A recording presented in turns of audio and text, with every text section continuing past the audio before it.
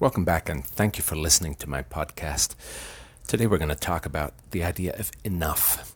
And what I mean by enough is not pursuing those things that don't really bring you satisfaction, don't really bring you joy, and aren't important in your life.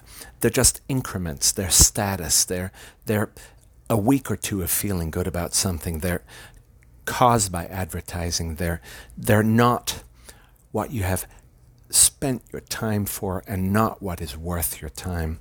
So today's subject answers the question, how can you restrain yourself from pursuing all that stuff that is being advertised to you, all that stuff that you are chasing, all that stuff that you are focusing on, all that stuff that your neighbor is looking for?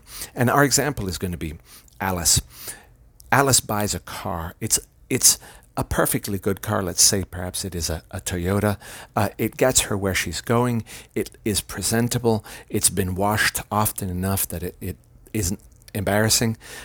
In other words, it's a car that meets her needs fairly precisely and doesn't do much more than meeting her needs. It's not sporty, it's not quick, but it is transportation with that amount of comfort that she can endure fairly well to get to work. Diane, on the other hand, buys a sports car, and her sports car is exciting. It's got some color, it's got some style, and it happens to cost twice what Alice's car cost her. So the question is this, and it's a question we confront throughout our lives. Should we spend our time and our resources on that increment of stylishness, on that increment of speed, of sportiness? And noticing that the price is twice as much, let's make it simple and let's say, should we spend 2 times the attention on the car that we would have if we just met our needs? And here's where things get complicated, because the answer isn't simple. It isn't a no, and it isn't a yes. It's a question of what you value and what you get out of that increment. If you happen to be a person who loves cars, if you want to drive fast, if that's very important to you, if you feel that you are intimately connected to your car in some way, if your status is completely dependent on the quality of that car, then you should be getting that car. There's no question about it. And as you can tell, this is already getting to be a fairly complicated question. We can also maybe approach the question from the long and short-term view. Is a car a long-term purchase? Yes, it probably is. You're going to use that car for years, most likely, possibly decades, and that makes it a purchase that you can invest more into.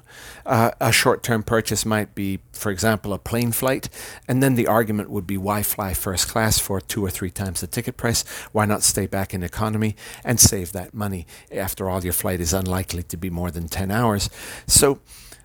But that doesn't help us all that much either, because you might have some very good reasons to be up in first class. You might be flying with someone you urgently need to impress. You might need to make a presentation when you land, and first class can allow you to sleep. There might be a number of reasons why you would validly want to be in that first class. So again, no simple answers. And if there were simple answers, you wouldn't be listening to this particular episode. You'd already know why it is that you're spending the time the way you're spending the time.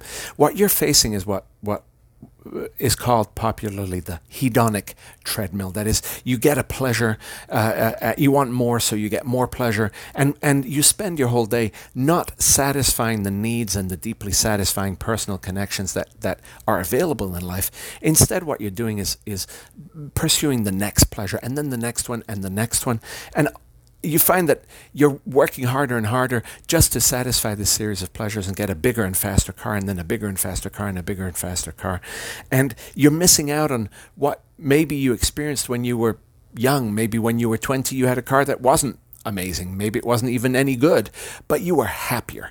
And that's because you were allocating your time to things that produced more happiness to you. So since this whole subject is complicated, you could take a piece of paper and you could make this very complicated graph or diagram or table and say, this decision takes this much resources and gives me this much pleasure. And you could really spend a lot of time on it, and you probably should do that anyway, because some of the pleasures in your life do value examining. So you should spend time looking at them. But you're not really going to get an answer to this. And the idea of enough isn't simple enough. It doesn't give you a clear line. It doesn't say, do this and don't do that. And I can't give you answers either because I'm not you. I value different things than you do. Everybody else does also. Everybody's answers to these questions has to be individualized. So that would be the first thing you probably have to do here is sit down and actually think, does that new car really give me the value that I think it gives me? Does that big house give me the value that I think it does? Do these new shoes, this new suit, what is the amount of need that I get out of this particular product? What is the amount of pleasure that I get out of it? To what extent is it positional? That is, to what extent does it make me feel good because it makes me feel richer than my neighbor? Now, if you want a simple answer might be to imagine yourself merely satisfying your needs. Get the car that you need, get the clothes that you need, and by need I mean the very minimum to maintain your income, maintain your relationships, maintain your lifestyle. The minimum. Not more than that, not better than that. Get away with as little as you can get away with. And draw some kind of mental picture of that or make some list of what that is. That's what you need. And then increment on top of that. Say, okay, I want the car.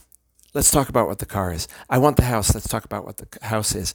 Or possibly spend some time just satisfying those needs. Because what you may find is that the things that you need might not only be the things that you need so that you can maintain your lifestyle, they might also be the things that really produce value in your life. They might be the friendships and the relationships that are extremely important to you. They might be the work that satisfies you deeply.